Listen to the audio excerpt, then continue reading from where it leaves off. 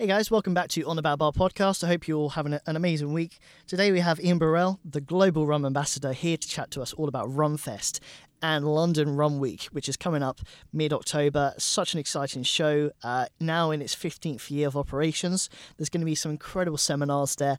And we're also going to talk today about his amazing rum, Equiano, which is in collaboration with Richard Sill, so you know it's going to be a good rum. This is an excellent episode. We talk about all the rum stuff and all the rum news that could be possibly going on. And I'm really looking forward to seeing this event and see how it goes. So tickets are still available.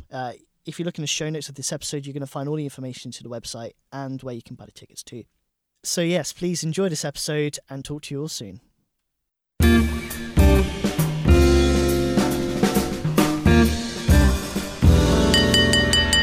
Benjamin Franklin once said, "In wine there is wisdom, in beer there is freedom, and in water there's bacteria."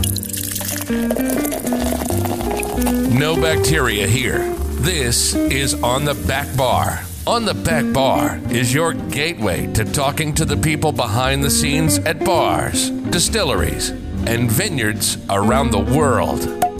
We'll talk to the experts in the industry about future trends, people, spirits, cocktails, wine, and everything else. So kick your feet up, pour your favorite drink,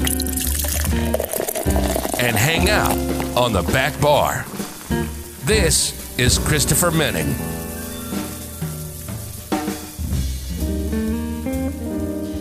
Ladies and gentlemen, welcome back to On About Bar podcast. We have a really amazing guest today here to chat all about rum and some incredible events coming up in the world. So Ian Burrell joins us now. He's got an impressive collection of rum behind him, which I'm so jealous of. And we were just saying it's a really busy time of year, right, for you with everything coming up. Yeah, it is. Yeah, because it just seems like a lot of events happen around September, October time. It's probably just pre-Christmas. But then also I have my rum festival, which I've done for the last 14 years. This will be the 15th year, which always happens in October. So it's always like getting there, trying to get the show organized and the program and getting the rum companies there. And this year, of course, has been a little bit more challenging. Yes, it's always a busy time. Sometimes I just can't wait to the end of October so I can have a chill and relax and enjoy the last 2 months of the year. Good. Well, I mean, yeah, definitely going to be talking about Rumfest today and obviously London Rum Week as well. 15 years, that's so impressive, man. Congratulations for that long run. What's been, obviously, yes, very challenging this year, I imagine. So it's great you've been able to go ahead with it. What are some of the changes this year that people might not expect? All the other years, we've had 2 days of Rumfest. In fact, not all the other years. Last year, we had a smaller event because it was even more challenging than this year. But in previous years, it's been a 2-day event for consumers and 1 day for the trade, for the bartenders and the professionals. But this year, what we've done is we've done 1 day for consumer and split it into 2 sessions. So we have an early session in the afternoon, and then we have an evening session. And we'll still keep the trade day. But we're also launching for the Sunday, which would have been the second day for Rumfest. We're launching a new show called the Spiced Rum Show, which is just based around the rise of spice rums. We've seen a lot of that also in the UK, a lot of new distilleries making their own spice rums from scratch or importing rums from the Caribbean and infusing. So we wanted to really showcase and give them their own platform. So this will be year 1 for this Spice Rum Show. So it still means there's 3 days of events, but Rumfest will be just concentrated on 1 day as opposed to 2. Okay, fantastic. Well, I'm looking forward to jumping a bit more into it and to see what people can expect. But I'm going to start with something that was quoted to me recently in one of the episodes from Tim, who was from Craft Source Cocktails. But he basically said that in life, you've got to find your North Star. And I guess for you, your North Star was rum. And, you've kind of had a pretty interesting career, sort of jumping around in different, parts. And I would love to know, was rum always going to be the thing, or was it something you discovered over time? Tell us about that. Well, I've always been my family's Jamaican, so rum has been in our blood, been in our family ever since before I was born, and obviously we're around when I was born at the time. My mum used to say to me that because when I say to people, when I had my first rum, it was like about 4 days old because a little bit on the lip to help me to sleep or put me to sleep, depending on who's telling the story. But yeah, it's part of my culture. So I've always had rum around the house or around me. And when I started working after taking a bit of time off of school, like a couple of months off school, I started working as a bartender, and all the fun drinks were rum based because I knew rum and loved rum. Making them just became a hobby. But then it became a profession when I decided to stay in the industry and continue bartending because I really enjoyed it. So yeah, that's how rum became part of who I am, my everyday life. And I just then developed over the course of time into what I am today as a rum ambassador. And it's a global rum ambassador as well. And that's, it's such a great title. Yeah. But I mean, I think it's, the things you do for the rum industry are deserving of that role as well. And I know you've got a great relationship with a lot of the distillery owners and producers. How did you get from sort of bartending with rum to becoming this global, well-respected rum ambassador? How did that step come? It was just it was a case of I used to work for one brand. Being a bartender, being Jamaican, I was asked to work for a Jamaican rum company here in the UK, J. Ray Nephew UK, and they felt it was a really good idea for a bartender to talk to other bartenders about their brands, making me the first brand ambassador, rum brand ambassador in the UK. And it just progressed from there. I'd always believed that to be the best at what you want, to be the best in your field, you should try to understand your field in total, not just your own product, but everything. So I wanted to learn more about other rums so I could be a better brand ambassador for the company I worked with. And while I was working and learning about all these other brands, I realized there was no one really speaking for them. There was no one representing them. So I said, why not me? There's no one to stop me but myself. So I decided I was going to be a representative for the rum category.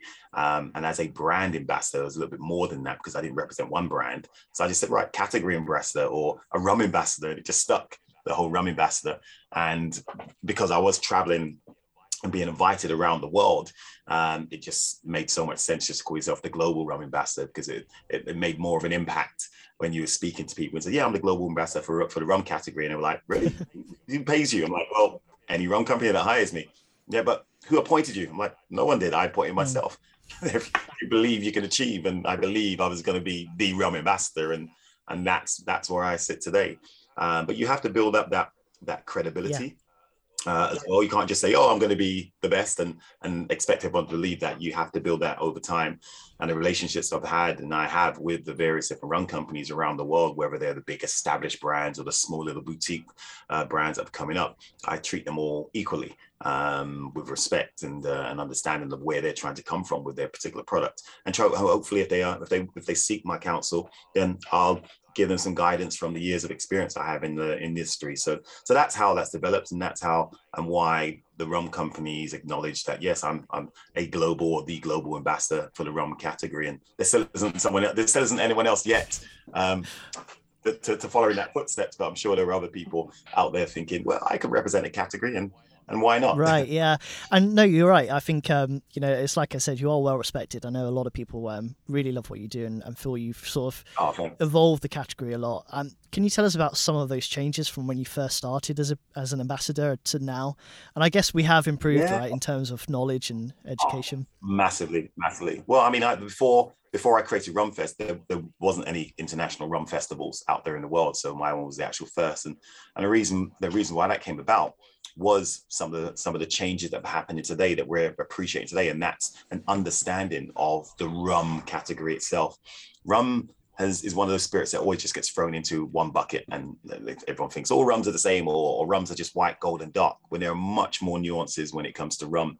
And we see this in whiskey.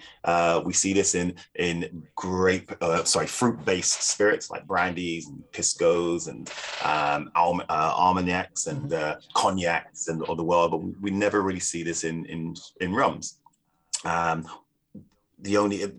Possibly some other sugarcane spirits. We see this in cachaça, but even then they get thrown into the rum bucket when they're not. They're actually cachaça, the sugarcane spirit from Brazil. So what I wanted to do was to get people to understand that there are premium rums. There are rums made from pot stills. There's rum made from column stills. But more importantly, each region and each country make their own style of rum. And that's how we should be looking at the category of rum. Jamaican rums are Jamaican rum, Barbados rums are Barbados rums, Puerto Rican rums are Puerto Rican rums. And that's the real way we can really understand the category. And I feel where we've traveled over the last few years, especially in the last 10 years, there's much more of an understanding of that, where it wasn't there before. And I feel that's probably the biggest progress in the rum category, is that there is a little bit more clarity in what a rum is. But we still got a long way to go. There are still some people that think spice rum is rum. So again, it's a style of rum. It's a style of spirit that's been added to. But a true rum wouldn't have anything added to it unless it's a touch of little bit of, maybe some rum companies like to add a touch of sugar just to drive that flavor. But true rum and pure rums are the way that the spirit category is going. So yeah, there's a lot of new things people are learning. There's a lot of there is still a long way to go, but we're in a great place in rum. Good. Premium rums are growing. People are enjoying spice rums. People are talking about the rum category in a way. So you got me on your podcast. Yeah, this is a good step. Well, I mean, step in the right direction. I'd like to ask, do you think that's balanced between on-trade and consumer base?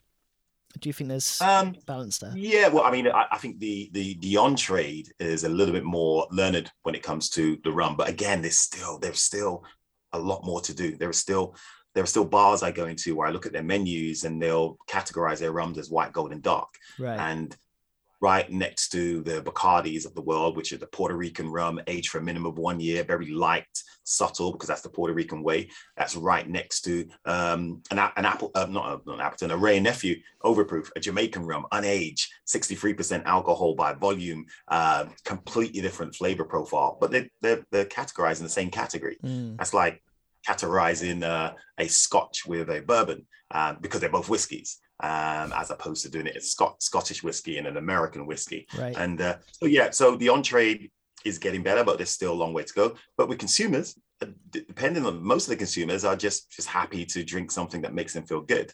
And I like to say they're enjoying more of the rum experience than rum. So again, they may be drinking a spice rum, and to them that's rum. If it's a spice rum where you can taste the rum in it, then not a problem. If it's just ethanol, and it's just got loads of flavorants inside and you can't taste any rum, then there's a problem.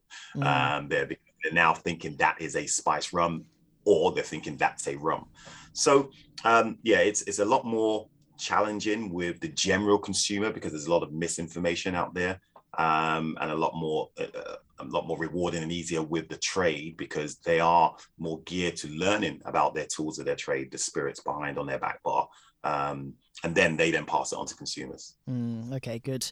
And, for those who will need to or want to learn more, what type of resources do you recommend? I know you've got your website and you do loads of classes, and I'm sure Rumfest has a load of educational things going on.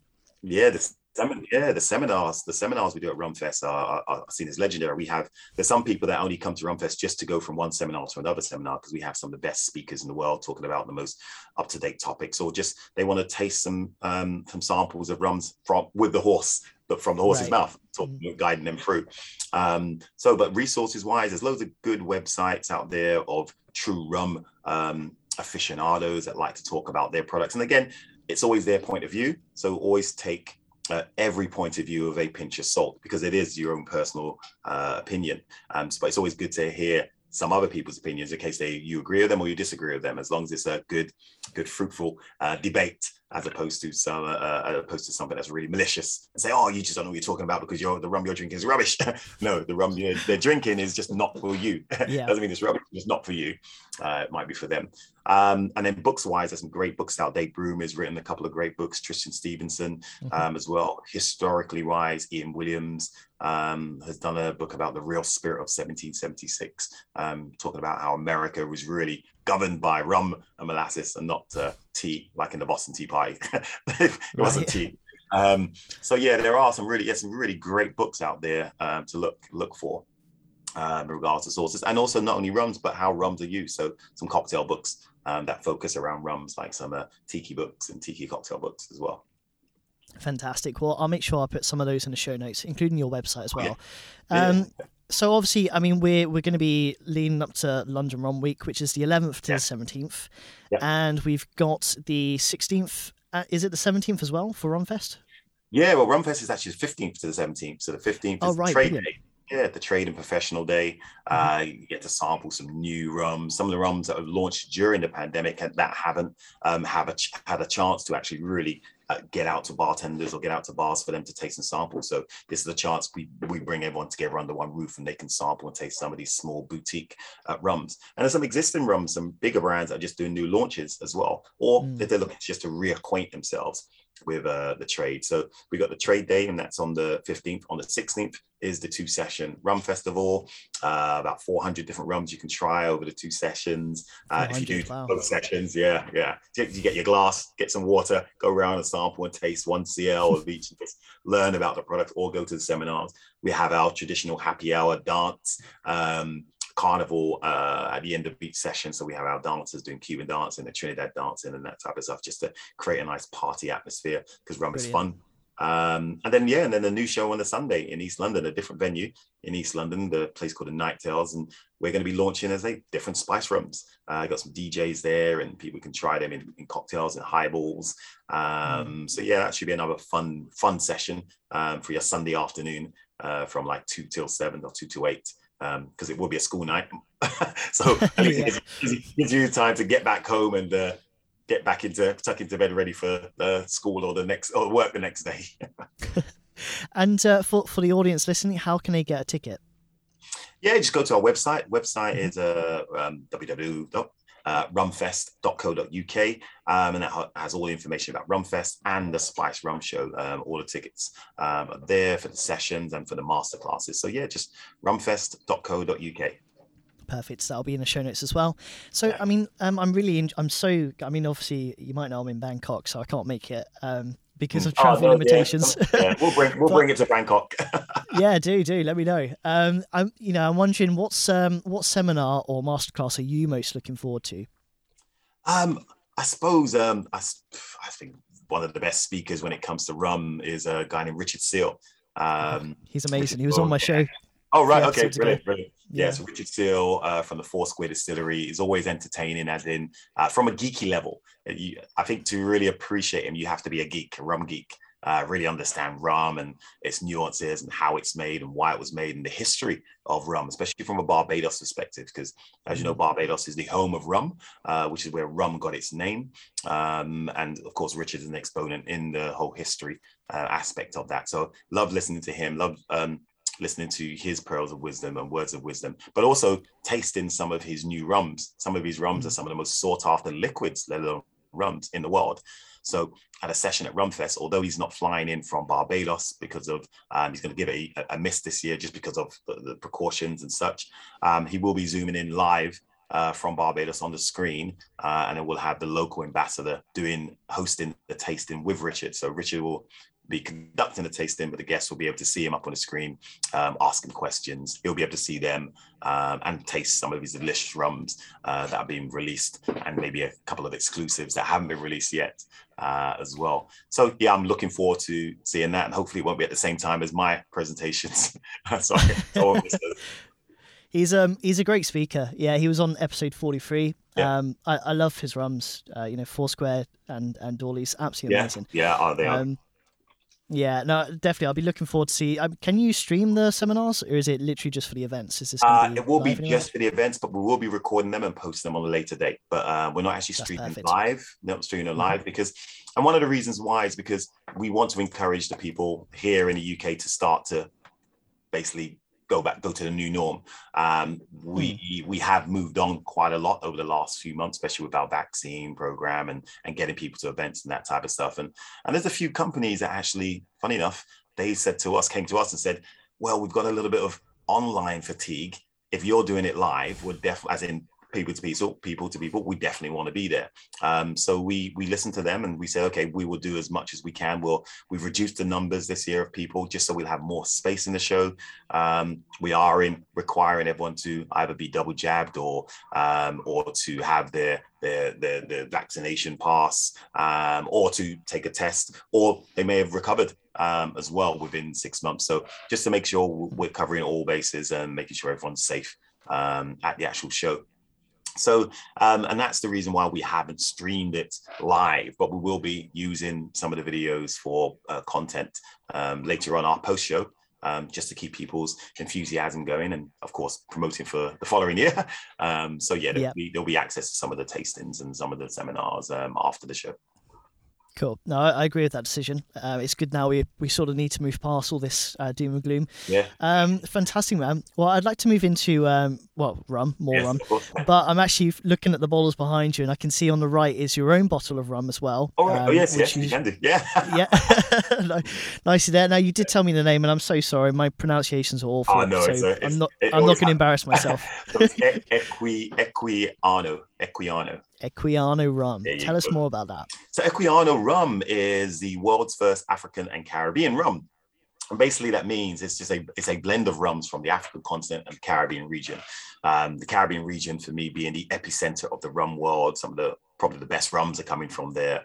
And in Africa, the influencer of the Caribbeans in making spirits. As we know, a lot of Africans were enslaved and taken to the Caribbean and were making rums back in the days as such. So it was a really nice way of bringing the old to the new, of getting some of the best liquids, which is what we want to do, getting some of the best liquids from the African continent and then having them being blended with some amazing rums from the Caribbean. So our first product is a blend of rums from Mauritius. We're making some amazing rums on the island from a distillery called the Gray's Distillery that makes New Grove.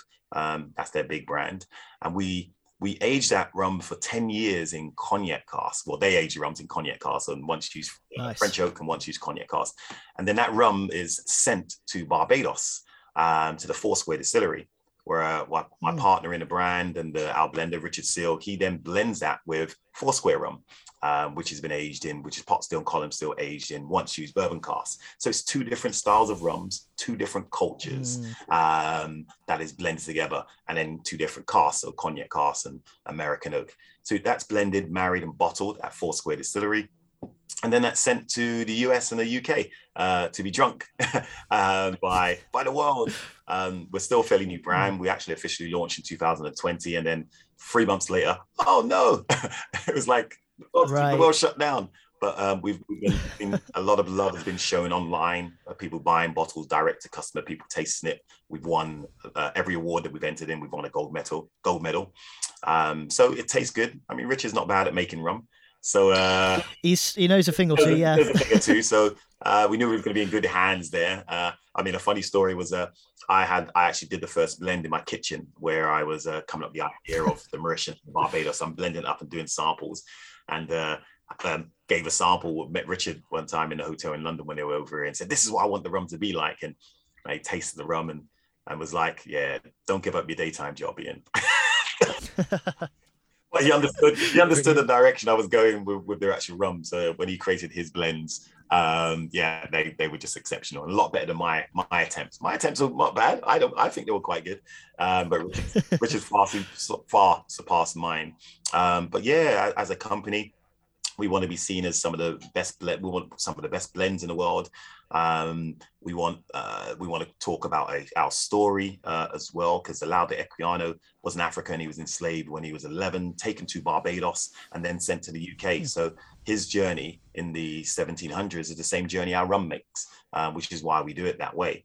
And this guy bought his own freedom by the time he was 21 by selling spices and rum in the Caribbean. So, and then also wrote an amazing book about his life, which went on to inform the Transatlantic Slave Act of 1807. So it's a very important historical figure. And that's the reason why we wanted to pay homage to him with our rum.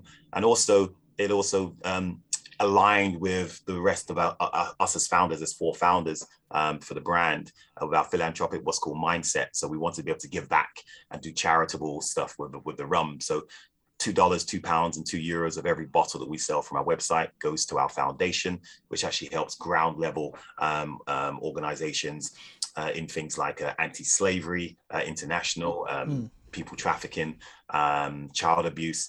So we're looking to support charities that deal and target those types of traumas. So yeah, we've been, and the first year's gone really well. We've actually donated quite a bit of money because we sold more than we thought we were going to sell, which is great. But yeah, we just want to make a difference. And that's something Lauro Equiano would have wanted. And especially as we have his name on our bottle, we want to be able to have respect and pay respect to his name by being and working with various different organizations and charities like that. So yeah, that's the Equiano brand. And it's going well. We're in about 16 countries at the moment. Don't think we're actually in at KL yet. No, Bangkok yet. Are we in Bangkok? No, not yet. Thailand, We're not in Thailand. We're not in Thailand yet, but we are in places just around the facility. But funny enough, I was in Paris 2 days ago at the Whiskey Live, launching.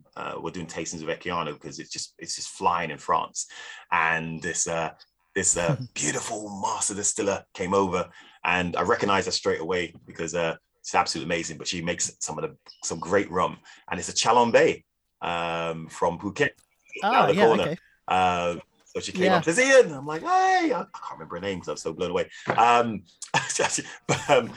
remember trying her rums a couple of years ago in Paris, and they were absolutely amazing. I promised that I was going to be coming to see her down in Phuket, coming down to see the distillery to see how they work and how they do their products. But again, although I say rum is the epicenter of the rum world is in the Caribbean, there are some great rums coming out of especially Asia as well. And the rums from Chalon-Bay in Phuket is absolutely amazing. Of course, you got other Thai rums as well, being a big drinkers of rum and cane spirits and other products as well. So yeah, they're definitely big drinkers. Yeah. It's true. Yeah, so Marine, I think is her name from Marine. Yeah, yes. Chalon-Bay. Yeah, those guys are great. They're making great products. I mean, alcohol laws and distribution, everything in Thailand is so difficult.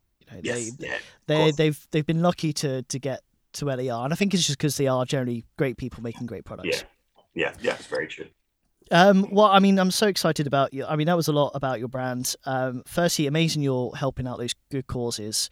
It's quite scary to think that sort of thing still happens in the world, right? Yeah, I mean, and it's all forms of modern slavery, as they like to call it, but it all falls under the people trafficking from when it was Africans being enslaved back in the 17th century, right up to today, where we're seeing in Europe. We're seeing what's called the people trafficking of people, women being exploited, taken from Eastern Europe and then sold in other parts of the world, other countries in the world, in Asia, kids being taken from one place to another place. So it's mind-boggling that it still happens today, that another human being could look at another human being as a resource, as a tool, as a commodity.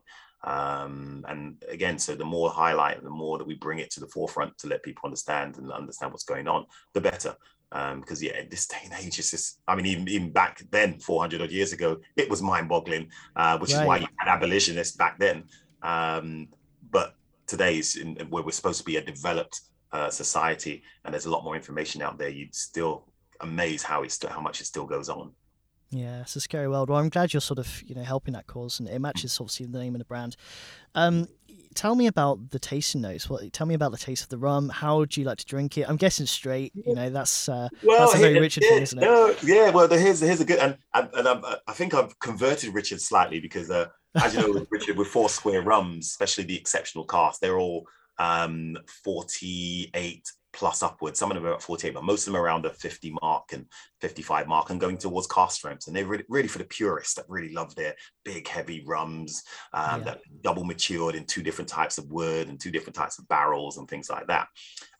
But Equiano, although it's only 43% alcohol by volume, it carries a lot of flavor because of the two types of barrels, the two types of woods we're using inside there.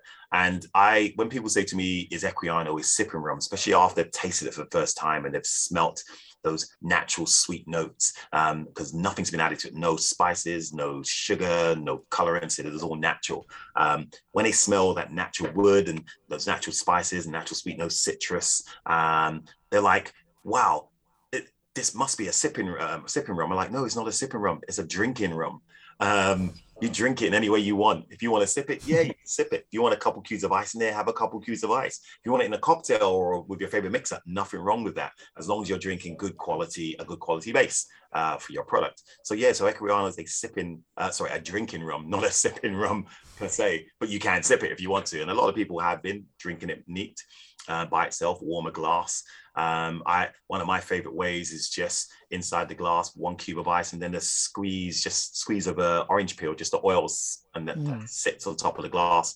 Discard the orange peel, and then you have the aromas of fresh orange mixing with the orange oils with the rum, and it really brings out the natural citrus notes you find inside the actual rum, so you're enhancing that.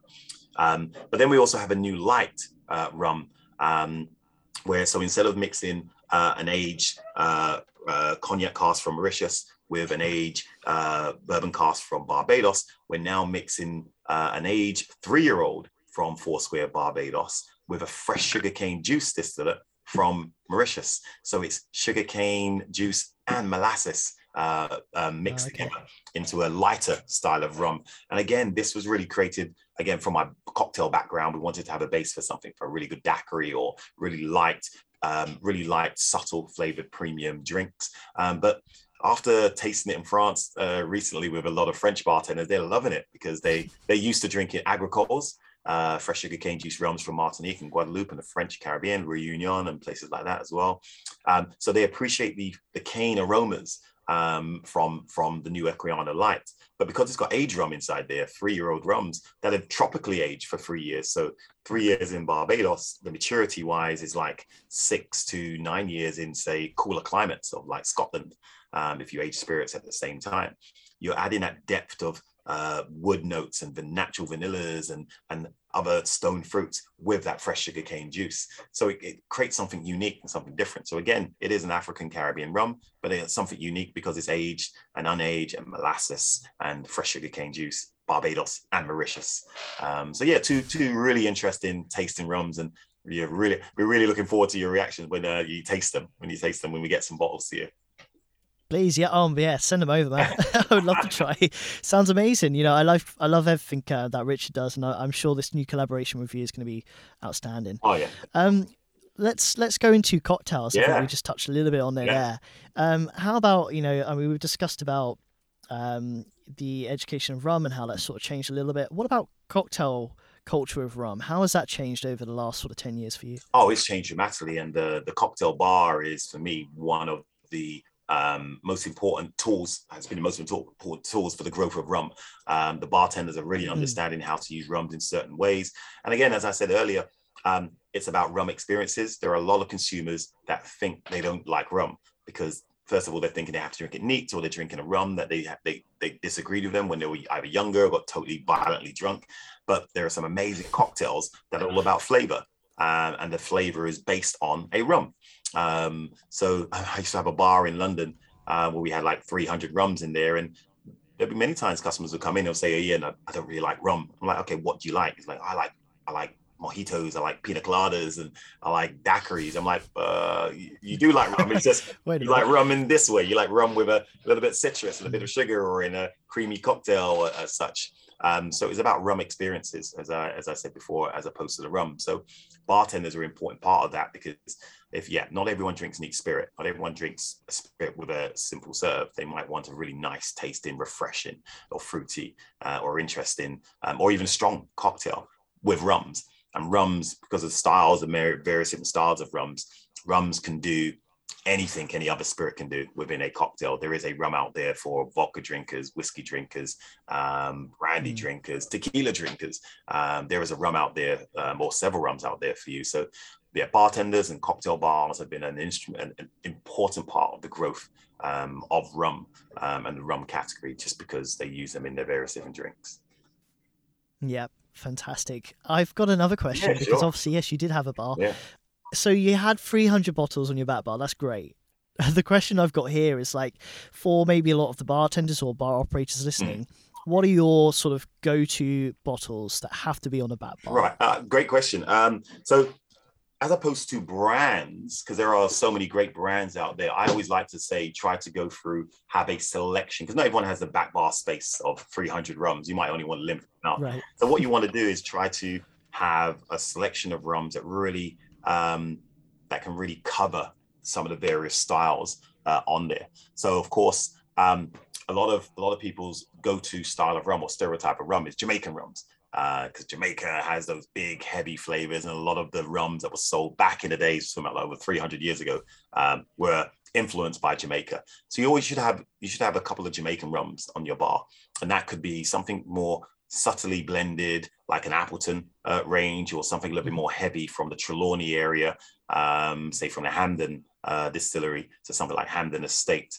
But then you also have to have, and that might be aged rums. You might want a lighter rum or white rum for various different type of cocktails. So you might go Ray and Nephew Overproof, 63% alcohol by volume, unaged, which is the national rum of Jamaica. You might want something like that. So you have a couple of Jamaican rums.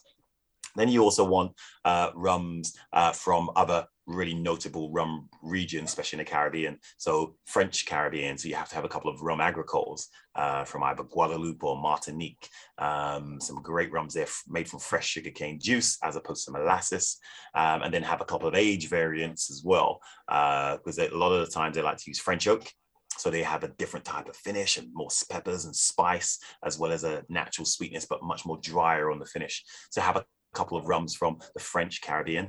And then your lighter rums, which are more Cuban style. Cuba really influenced the types of rums you'll get from Dominican Republic, from Central America. So these rums now today are made in like multi-columns, but much more lighter. It's more about the older barrels that they age their spirits in. So it's much more lighter product.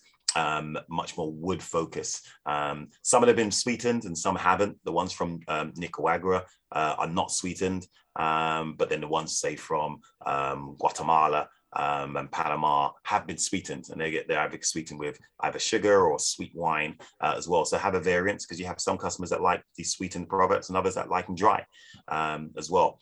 And then you have the modern tradition that's been inspired by Cuba is in Puerto Rico. You have to have your Puerto Rican rums in there, because the biggest brand in the world, or one of the biggest brands in the world, is from Puerto Rico. But there are a few other Puerto Rican rums other than, say, Bacardi. You could have Don Q is another great rum, and they do lighter, medium-bodied. I mean, their heavy rums in Puerto Rico would be a very, very, very, very light rum in Jamaica. That shows you the difference between Puerto Rico and Jamaica. And then you got other interesting islands that make similar rums to Jamaican style or Barbados style. St. Lucia are doing same great things, Guyana as well. So it all depends on the space you have. So having rums from different regions, maybe one or two from each island, or the main islands, just to represent that particular category. And then you got rums of the world. Rums of the world. You got rums from Thailand. You got rums from South America, other parts of South America. You got rums coming out of Europe now as well. People importing molasses and making rums from scratch as well. So yeah, it's very tough with rums because they're made in so many different places. But if you focus on maybe the big regions, the main regions, especially the regions that actually have an appellation or a GI, a geographical indication, because then you know what you have as a product. You know that if you got a Jamaican rum and it says 12 on the label, the youngest rum on there is 12 years old. If you know that if you have a true Barbados rum, then you're going to taste that, and it's going to be made the Barbados way, local molasses and using local waters as such, and then really and use interesting barrels, and it's going to have a true age statement on the product as well. Puerto Rico is going to be aged for a minimum of 1 year because that's a law in Puerto Rico. But again, the age claim is going to be true to what it is. A Bacardi 8 is 8 years old. A Don Q is authentic Puerto Rican rums, but again, made much more lighter. And then you have the fresh sugarcane juice rums, again from Martinique. They have an appellation of how these rums are made. there has to be a rule and regulations. It's similar to what we see in Scotch whiskey, similar to what we see in tequila. It's similar to what we see in cognac. These are regions that have appellations and GIs and PDOs and rules to determine what they are. We have this in rums, but a lot of people forget this or don't know this. So I would start from these regions that have these rules in place to pick your rums on. And then you can talk about the rums in the same way as a cognac, as a tequila, as an Armagnac, as a Scotch whiskey, as an American whiskey, as an Irish whiskey, as a Canadian whiskey, as such. So yeah, that'd be my recommendation if you're looking just to start up a bar or looking to grow your rum category. That's fantastic advice, definitely, and I really agree. There's so many countries around the world making great products now, and it's really great to be able to see that. Yeah. And well, I'm going to still talk about your bottles because, like I said, I'm very jealous. Yeah, sure. I'm guessing, did a lot of that come from your bar, and it's now at home, and this is your sort of private collection? No. These are just my own collection. Right. I get a lot of samples from various different rum companies. They'll send me samples or presents as well. Some of them are just thank yous for what I do. I recently just got a bottle of Appleton 21 euro from Appleton, and I'm like, oh, Appleton, give me rums. They don't normally have to, but it was just to say thank you for what you do, and because I was mentioned in the world's top 100 influencers in the bar world. Oh, cheers. So they were just like saying thank you for what you do, and so a lot of these are just gifts or just samples, or some of them are work. Some of them I have to taste and sample and write notes or create cocktails for them so they can use. Other than, I mean, you're clearly obviously most proud of your own rum, but is there any bottle there that's really unique or you're really proud that you have, like anything that's quite different? Well, they all have their own differences. Of course, you get the exceptional cask range from Foursquare. I've got the Facundo range from Bacardi that was created when they did that. I suppose, loads of stuff from Dr. Joyce Spence. I mean, got the Joys, and Appleton just making an amazing selection.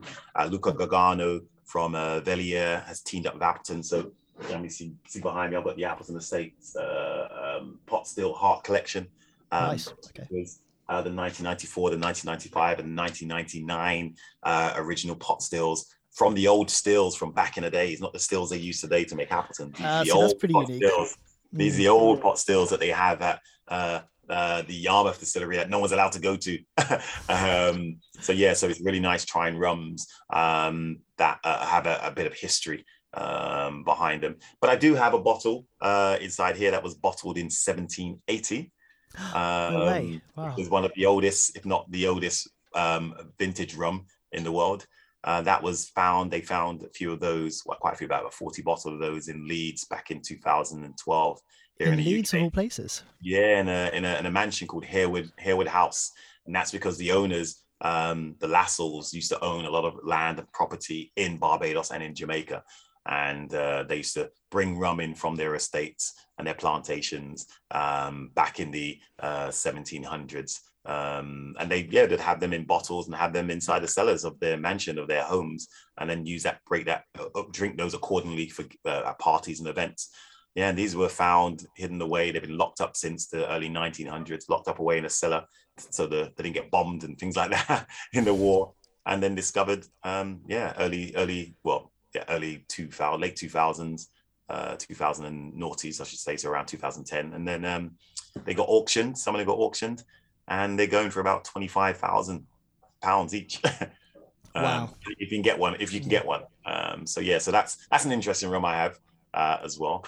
That's more than interesting. That's pretty special. Wow. It's historic as well. It's historic. Definitely a true old Barbadian rum. And that really talks about the history, and very fortunate to be able to taste some of that before I bought, and then taste a few that other people bought and opened.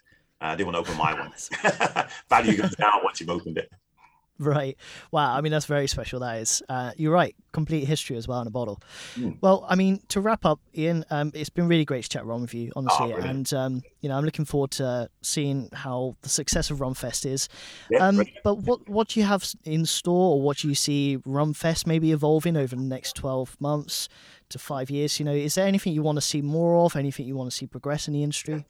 I want to see more rum festivals. As I said, I created the world's first back in 2007. And then since then, I've influenced rum festivals all over the world. And I'm enjoying that because these rum festivals are ways for people to actually taste and sample the various different styles of rums and get information, as I said before, from the horse's mouth, from the master blenders, the distillers, the brand ambassadors, and then seeing the differences in the styles of rums there. So I'd love to see more of those types of events happen. I'm loving the fact that you have established events like Whiskey Live having rum areas or rum galleries, because they've seen the growth of rum. They see that a lot of whiskey drinkers are moving towards rum just because of the price of certain whiskeys are becoming really expensive, and you're getting more value for money with rums. So it's just see the rum category grow, see more premium products, more products that are based and focused on by region and country of origin. So we can have a prejudicial view and understanding of what the rum may be in the bottle before we try it. Then we have to decide if we like it or not. So more GIs. Just more respect for the rum category. That's what I want to see and looking to work towards. And with me personally, I'll be doing that with working with various, as well as my own brand, Equiano, working with other brands around Europe, around the world, doing rum tours, classes, master classes, not so much guest bartending, but I'll be doing a lot of guest drinking. So I will be in your bar. I'll create a menu, but I'll be sitting at the other side of the bar drinking while the real bartenders are making those drinks that I may have created and done a recipe. But definitely, I most probably will be in Bangkok at some time again, because I haven't been there for a long time. Let me know. I'll hook you up. Definitely. Yeah, probably about 3 or 4 years doing work with Diplomatico. I was doing some stuff, I think, from Venezuelan rum, launching their new number 1, number 2, number 3s, which are the various different types of stills that they have in Venezuela. So I love coming out to Asia because it's just always great fun and always great drinks and always a great vibe out there. So yes, looking forward to being back there. So yeah, that'll be me at the end of this year and beginning of next 2020. Now some people can still travel, or now we're getting back to traveling again. For the growth of rum. Ian, thank you so much for today. It's been such a pleasure to talk to you. No problem. For the audience, please definitely go to Rumfest if you can, grab a ticket, check out Ian's amazing work. And to you, Ian, thank you. Keep up the amazing stuff you do for the rum industry. We really appreciate it. And any more information, or you see some crazy videos, you can always come to Instagram as well, the Rum Ambassador on Instagram. Perfect. Okay.